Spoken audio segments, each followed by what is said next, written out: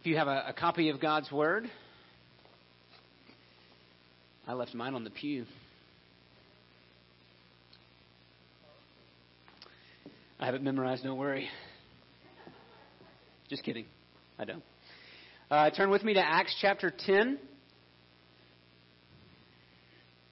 We're going to start reading in verse 34 this morning, but before we do, have you ever waited a really long time for something? Of course, when you're younger, this may still be true even if you're older, right? That could be like Christmas or your birthday.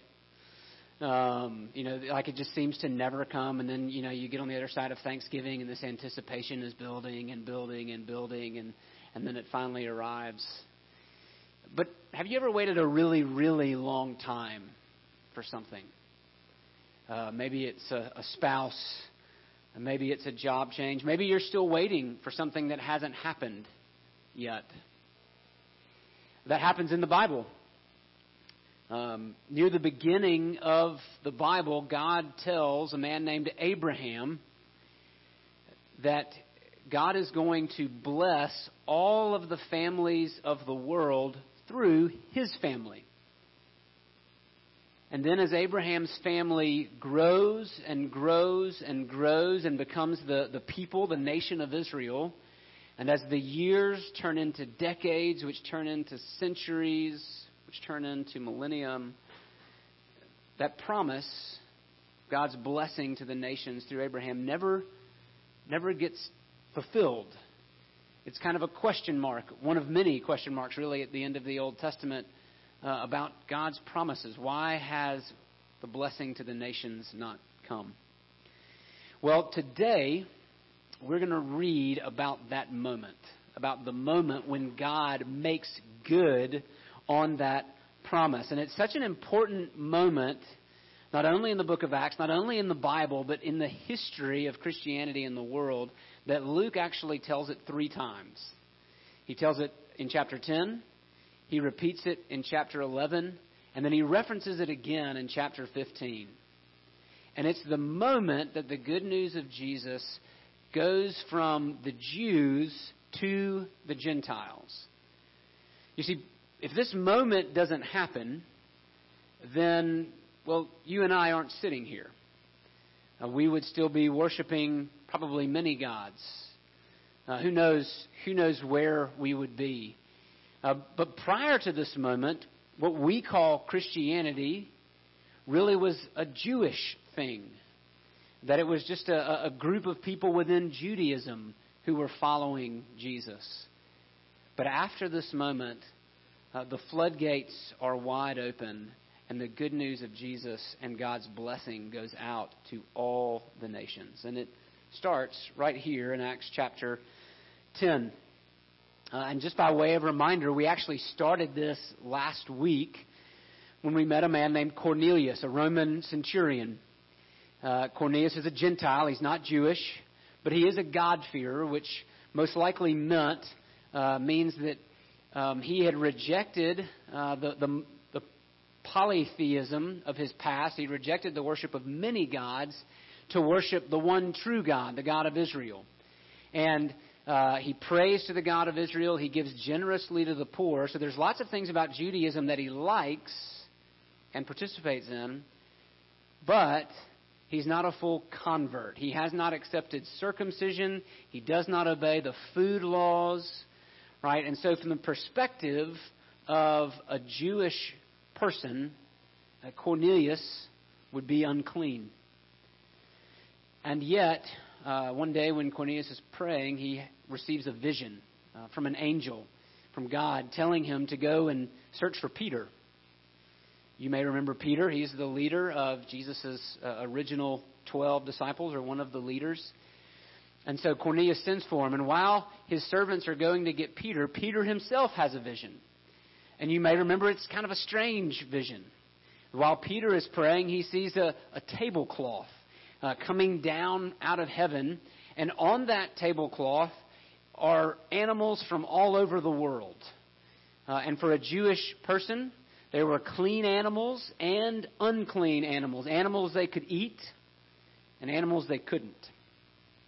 and a voice, the voice from heaven tells Peter, "Rise, Peter, kill and eat. Eat these animals." And Peter says no. I don't know if you've ever heard a voice from heaven. I feel like that would be hard to say no to, but Peter doesn't mind saying no. And so Peter says, "No, I have never eaten anything common or unclean. Far be it for me to do such a thing." And God's voice says, "Do not call common what God has made clean." And we looked at the significance of that statement last week. We're going to tease it more out today. But that vision, Peter sees that happen 3 times, hears that voice 3 times, and then it's all gone, and Peter's just kind of left confused as to what in the world that means. These Gentiles show up.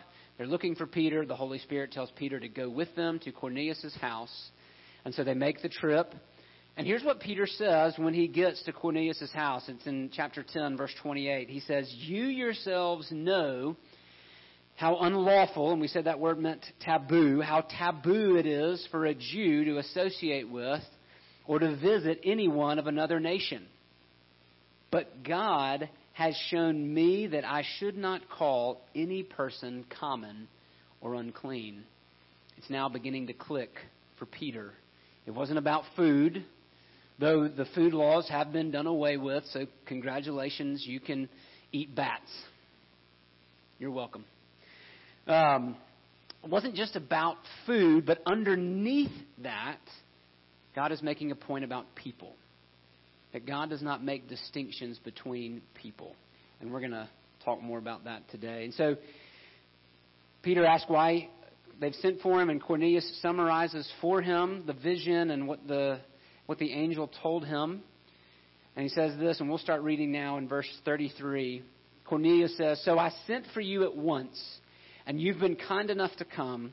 Now, therefore, we are all here in the presence of God to hear all that you have been commanded by the Lord." So Peter opened his mouth and said, "Truly, I understand that God shows no partiality, but in every nation, anyone who fears him and does what is right is acceptable to him. As for the word that he sent to Israel, preaching good news of peace through Jesus Christ, he is Lord of all. You yourselves know what happened throughout all Judea, beginning from Galilee after the baptism that John proclaimed, how God anointed Jesus of Nazareth with the Holy Spirit and with power. He went about doing good and healing all who were oppressed by the devil, for God was with him.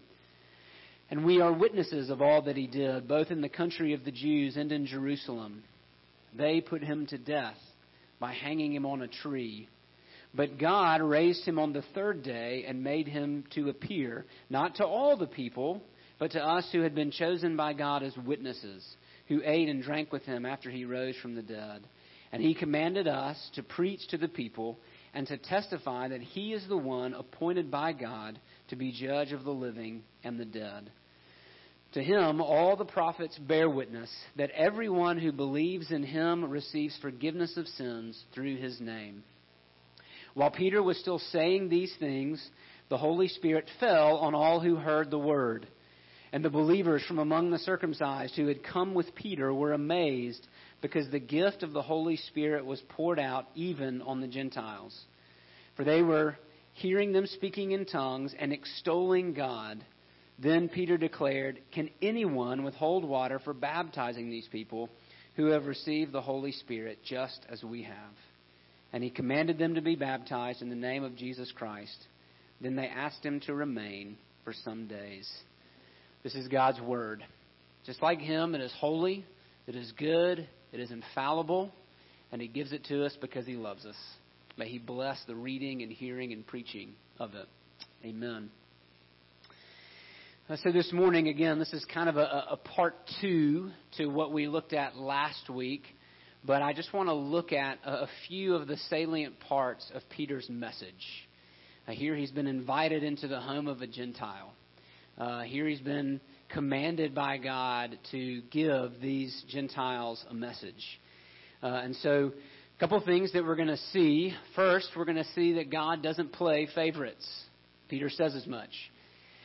Then we're going to see that Jesus is literally for everyone, or we should say maybe all kinds of people. Jesus is for everyone. And then finally, we're going to see God bridge the gap. So first, God doesn't play favorites. The very first thing that Peter says there in verse 34, as he opens up his sermon, is he says, now I get it. Now I see that God shows no partiality. Now, Peter's a good Jewish man. He would have known that God was impartial. He would have known about the promises to Abraham. He would have read Psalms like we did at the beginning of the worship service. It said, let the nations be glad. So Peter had a mental understanding, a mental grasp maybe of those things, but not a functional understanding. That really hadn't hit home until he's standing in the living room of a Gentile. And he's had this vision about unclean and clean animals, and he's been told by the Spirit to go. Right? So Peter, as John Stott says, Peter's had these hammer blows on his heart. And now as he stands in Cornelius' house, he goes, truly I see that God shows no partiality. He is completely just. He doesn't favor black. He doesn't favor white. He doesn't favor rich. He doesn't favor poor. He doesn't favor Jew. He doesn't favor Gentile. He is impartial. And then Peter says something interesting, difficult even. He says, but in every nation, anyone who fears him and does what is right is acceptable to him. Now, you could read that sentence as saying this: you don't have to know Jesus to be right with God. Just know that he's there, do good, and God will accept you. Right? You could read it that way. You could hear Peter saying, be religious and do good, and God will accept you. But if you're going to read it that way, you just need to know that that interpretation, that reading, doesn't square with what Jesus himself says in places like John 14, where he says, I am the way and the truth and the life. No one comes to the Father except through me. It doesn't square with the rest of the books in the New Testament, and it doesn't even square within the book of Acts. The message in Acts is not be good, religious people, and get a pass. That's not what Peter is saying. In fact, if Peter were saying that, then why is he even in Cornelius' house? Because Cornelius was a good man.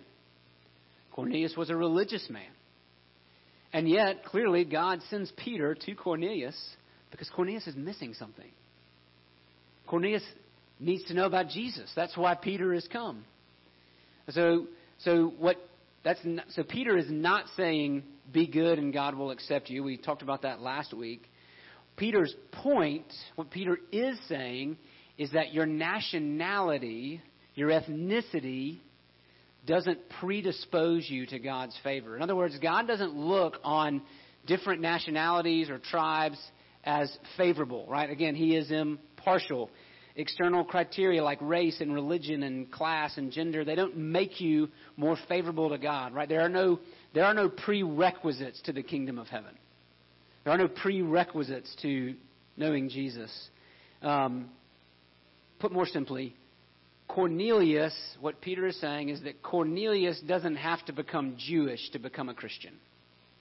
Cornelius doesn't have to be circumcised to become a Christian. Cornelius doesn't have to stop eating pork to become a Christian. God shows no partiality. Anyone who fears him, which, by the way, the right way to fear God begins with knowing Jesus, the one he's sent. Anyone who fears him and does what is right, he will accept. Now, here's why that's so crucially important. This is a huge deal, and it's hard to oversell, I think, its importance. Because this is a major moment when the good news, the word, moves beyond the boundaries of Judaism. Let's talk about those boundaries a little bit. One of my least favorite things about being a Boy Scout was having to wear my uniform in public. Because it's not like wearing a military uniform. Like that's, that's kind of a respectable thing. Like the Boy Scout uniform, it was like, hey, look at me, I'm a dork. Okay, like that's just, I was a Boy Scout, I can say that. I mean, we had these socks, right, that like came up to the knee, that were deep green with a little red stripe around the top. Nobody wants to wear that. At least not sane people. And so anytime we would have to go in public, like from time to time, we would go see a movie as a Boy Scout troop, and they would make us wear our uniforms. We were the only people in the movie theater wearing, like, when you're in a Boy Scout uniform and nobody else is, right? It's clearly saying I am different. I am set apart, right? And it wasn't a good set apart. It wasn't a way that I enjoyed being set apart, right? I wanted to blend in at that moment because I was wearing green socks with red stripes. Okay? So in similar fashion, the clean laws of Judaism were designed to set Israel apart. They were designed to make her look different from the nations around her. And what's interesting and ironic, and probably should say for another sermon, is that even though they embraced those differences, in fact, those differences became a badge of pride for them, right? Their identity, their identity was so rooted in those badges of pride that they actually they looked down on the other nations. What's ironic about that is that those ethnic markers didn't stop them from worshiping the gods of the other nations. So they were all about the external ceremony, while at the heart level they were still far from God. But that's a different sermon. We love external, and the internal is much harder, right? So anyway, so for people like Peter, things like circumcision and clean laws, they were a part of his ethnic pride. And that's a very hard thing to lay down, because for Peter it was a way of saying, God loves me and he doesn't love you. And we still do that, don't we? I mean, we don't, it's not Jewish ethnic markers, but we do the same, right? We look at the things that God has given us, our family histories, our skin color, our ambitions, whatever, and we use those things to elevate ourselves over others. And so like I did earlier, how did you fill in that blank? At least I'm not who? Who goes in that blank? And look, that's in my heart too. My heart shows favor as well. There was a British pastor, a man by the name of John Bradford in the 16th century, and he is rumored as having said, as he watched prisoners being led away to their execution, Bradford said, "But for the grace of God, there goes John Bradford." That's how you know when grace has gripped your heart. And not when you're looking down on people like this, but when you're able to say, but for the grace of God, there go I. That's what we want to capture our hearts. And so, if God doesn't show favoritism, if there is nothing that predisposes God to love us, in fact, all the way back in Deuteronomy chapter 7, God tells Israel, it's not because you're bigger and better than all the other nations that I chose you and I love you. I simply love you. If God doesn't play favorites, why do we? And if we really come to know the grace of God, then really, if we come to understand that God has broken down the barrier between us and Him, and God has broken down in Jesus the barrier between us and them, then we don't have to play favorites anymore. Then we begin to see those barriers in our own hearts coming down, or we ought to. So this morning, friend, what are those barriers in your heart? What are the prejudices that God needs to bring down in your own heart and life? If you grew up singing the hymn "Just As I Am," which I know where most of you grew up, so you probably did grow up singing that song over and over and over again. You may have never gotten to verse number 6. But in that verse, it says, just as I am, thy love unknown has broken every barrier down. If God in His grace has broken every barrier down, then we, keeping in step with His grace, should aim to do the same. God shows no partiality. Instead, He sends Jesus for everyone. So let's look at this message that Peter preaches. Up to this point, Peter has preached mostly to Jews, people who would have shared his knowledge of the Old Testament, people who understood his background and knowledge. But this is a different crowd. This is a different audience. So what kind of message does he bring to them? The answer is it's the same message. If you compare this sermon with Peter's earlier sermons, it's still all about Jesus. He tells them about Jesus, right? And so we ought to say right here that the message of Christianity, though we may apply it differently depending on the context that we're in, the message of Christianity is the person and work of Jesus. It's not our politics. It's not our parenting. It's not our philosophy of schooling. Now, following Jesus impacts your politics. It impacts your parenting. It impacts your philosophy of schooling. But that's not the message. The message of Christianity is Jesus. That's the central message, what Jesus has done. And what is that message? Look at verse 36. Jesus lives a good life. It says He's anointed by God. That's verse 38. We back up to verse 36. First thing Peter says is that this word that He sent to Israel was a message of good news of peace through Jesus Christ. So the gospel comes from God to man, and it is a message of peace. And notice what He says about Jesus. Jesus is Lord of all. Not just the Jews. Jesus is Lord of all. And that would have been a radical message in Peter's day. Because you worship the gods of your tribe or your group, of your country. And here's Peter saying, no, Jesus has claims on everything. Jesus is Lord of all. And you know what? That's just as radical a message today. Right? The religious temper of our day is, well, that's good for you. But, I'm going to go a different route.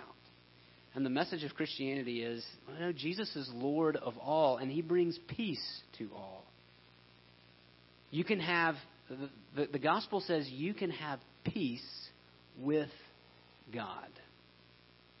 Friend, are you at peace with God this morning? Are you angry at God? Are you wrestling with God over things maybe that have happened in your life? Are you blaming God? The gospel tells us that God actually comes to us and makes peace with us through His Son, Jesus. How does He do that? Verse 38, He lives a good life. He's anointed by God, and He goes about doing good and healing, setting people free from the power of Satan. So Jesus lived a good life, a perfect life. But then, what happens in verse 39? It says He's killed by being hung on a tree. And Peter's saying that is no accident. In Jewish law, that if you were hung on a tree, that was a sign of a curse. That was a cursed death. Peter is very intentionally telling us that this good man died a cursed death. But He did it on purpose. Galatians 3:13. Christ redeemed us from the curse of the law by becoming a curse for us. So in being cursed on that tree, Jesus is taking our place. And then, right, the story doesn't end there. It says, but God raised Him up. God approves of Jesus' work by raising Him from the dead so that He would give that new life to others. Verse 40. And then Peter begins to close, basically telling us that we have to respond to that message. He tells us in verse 42 that God has made this risen Jesus judge of living and the dead. That everyone will have to face Jesus on the judgment seat. And remember, he's an impartial judge. There's nothing you can do to curry favor with this judge. Your connections don't matter. Your pocketbook doesn't matter. It's all level. And so the question is, what do you do with that kind of judge? Peter tells you in verse 43 that whoever trusts, whoever believes in the name of Jesus receives forgiveness of sins. That's how you get past the judge. He grants you forgiveness in his Son Jesus' name. You have to trust in the work of Jesus. And so the first question is, do you believe that?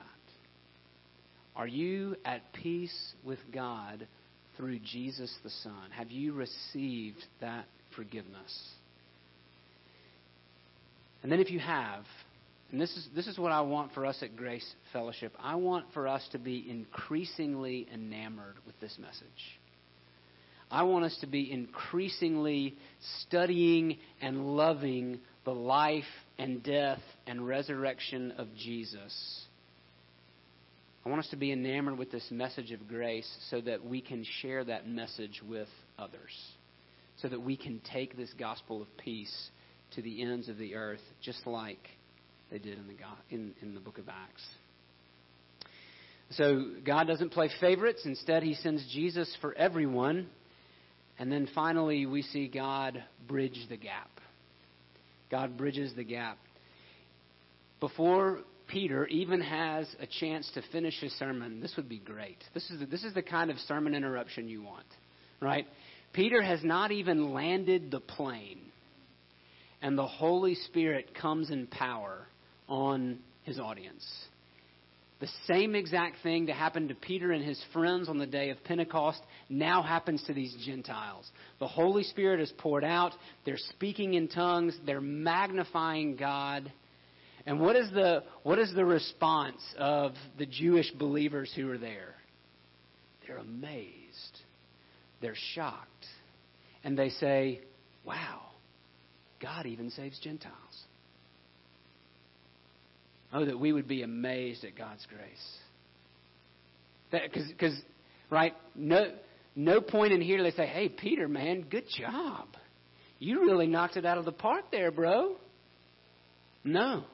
Peter didn't even finish. It had nothing to do with Peter's gifts. It had nothing to do with his illustrations. It was all God's work. So the Holy Spirit was poured out, and these Gentiles who have been outside of God's promises are now brought in. Right? They now hear the good news, they believe the good news, and they receive the Holy Spirit. And then, I love this, you have a beautiful picture of the unity that Jesus purchases. Because these Jewish brothers baptize their Gentile brothers and sisters. Right? Peter says, hey, the Holy Spirit's come. Baptism is that mark of initiation. It welcomes people into the community. And so Peter says, we don't have a choice. God has clearly already welcomed them in. We just need to give them the sign. Right? We need to baptize them. And so, what a moment. Right? For these Jewish men, for whom touching a Gentile would have been an act it would have been taboo. It would have made them unclean. But these Jewish brothers, they take water and they baptize, they touch these unclean Gentiles in a sense to make them clean, right? To welcome them into the family, really to acknowledge that God has made them clean. Right? This is the unity of the church that God creates. Now, most of the time, and this has been a hard reality for the church to recognize, even within the Bible, Peter himself is going to get chastised by Paul later on because he forgets. He caves to some Jewish pressure. Right? So this kind of unity is hard for us. We naturally put up the boundaries. But Zach made a good point in the first service. He said that We don't have to work for unity. Jesus has already created it. We don't have to create the unity of the church. Jesus has already created it. He's already purchased it. We now get to try to struggle towards it, right? We do our best to live within it. We're not having to create it. Jesus already has. By God's grace, we get to strive towards it. May that become an increasing reality. Since God has bridged the gap, may we bridge the gaps in our own lives as well. And so as we said at the beginning in the call to worship, let the nations be glad. The gospel is for everyone. I hope this morning that you believe it for yourself. Let's pray. Oh God, we thank you for your goodness and your promise-keeping nature, that even after a couple thousand years, you kept your word to Abraham and you brought blessing to the nations through Jesus the Son. May that same blessing come into our hearts this morning. We pray it in Jesus' name. Amen. I'm going to invite my brother-in-law, Kirk Norris, up. As you may know, we support the Norris family as missionaries in Ukraine, and they are getting ready to head back. And so Kirk is going to come up and talk to us about what's going on with them. And then we're going to sing the doxology. And then Kirk is going to give the benediction. So come on up, Kirk. If you are giving this morning, the offering plates are out in the foyer. Of course, you can also give online or via text as well. Thanks. Kevin started with an illustration of waiting for something and wanting it badly. So the only reason we're still here is that we're waiting for a passport for our baby. So hopefully we will get it soon, and we will be back in Ukraine within a month or two. But really, I just want to share a story with you guys, and I'm going to let that kind of speak for itself. So 2 years ago, I'm in the mountains of Ukraine, which are very similar to the Appalachian Mountains. We're doing our annual English camp, and I'm rooming with this young man. I don't talk to him all week. He's really quiet. We don't really interact a whole lot. We're in different subgroups during the camp. But it comes to the last night of the camp. We always have a big bonfire, and so we're all standing around the bonfire enjoying. We're teaching them how to make s'mores. You know, they've never made s'mores before, so we're cooking marshmallows. And it's always a really good time to kind of reflect on how the week has gone. And he's standing next to me, and I'm like, well, we haven't talked all week, but now it seems like a good time. I'll ask him how his week went. So I talked to him and said, was anything kind of big happen for you? Was it interesting? Were the discussions we had interesting? And we always walked through the course of the gospel over the week. And he says to me, before I came into this week, I felt hopeless. I didn't really know where to find hope. And he said, now I realize that hope can be found in Jesus through the Bible. So fast forward 2 years. His name is Ruslan. He's been in and out. He's disappeared for months at a time. We don't know where he goes. Comes back, dozens of conversations, lots of interactions with our church. Ends up experiencing a lot of persecution from his family for beginning to identify with us. And just this week, he finished his first seminary course. He's moving towards becoming a pastor in one of our churches. And he's our first ever intern with our student college ministry. And I tell his story, which is still an ongoing story, because that's why we're there. That's why we're in Ukraine, is to see people realizing that hope is found in Jesus and Jesus alone. And to see the Ukrainian church birthing its own leaders. And believe me, he's having more conversations while we're gone with the students about grace and about love and about what it means to be a Christian in Ukrainian society than we're able to have over the course of a year. So seeing Ukrainians believing the gospel and loving their own. So please pray with us as we're there, as we go. Whenever you see our names pop up in your bulletin or talk to Kevin or Rebecca, pray for us and pray for the people and pray for Ruslan especially, who's moving towards being one of the future leaders of our church. So I'm thankful for you guys. Let's sing together, and then I'll close this with a benediction. Let's stand together, please. Praise God, from whom all blessings blessings flow. Praise Him, all creatures here below. Praise Him above, ye heavenly host. Praise Father, Son, and Holy Ghost. Amen. Go now with these words, a good word from God that Christians throughout the centuries have heard together. May the grace of our Lord Jesus Christ and the love of God our Father and the fellowship of the Holy Spirit be with you both now and forevermore.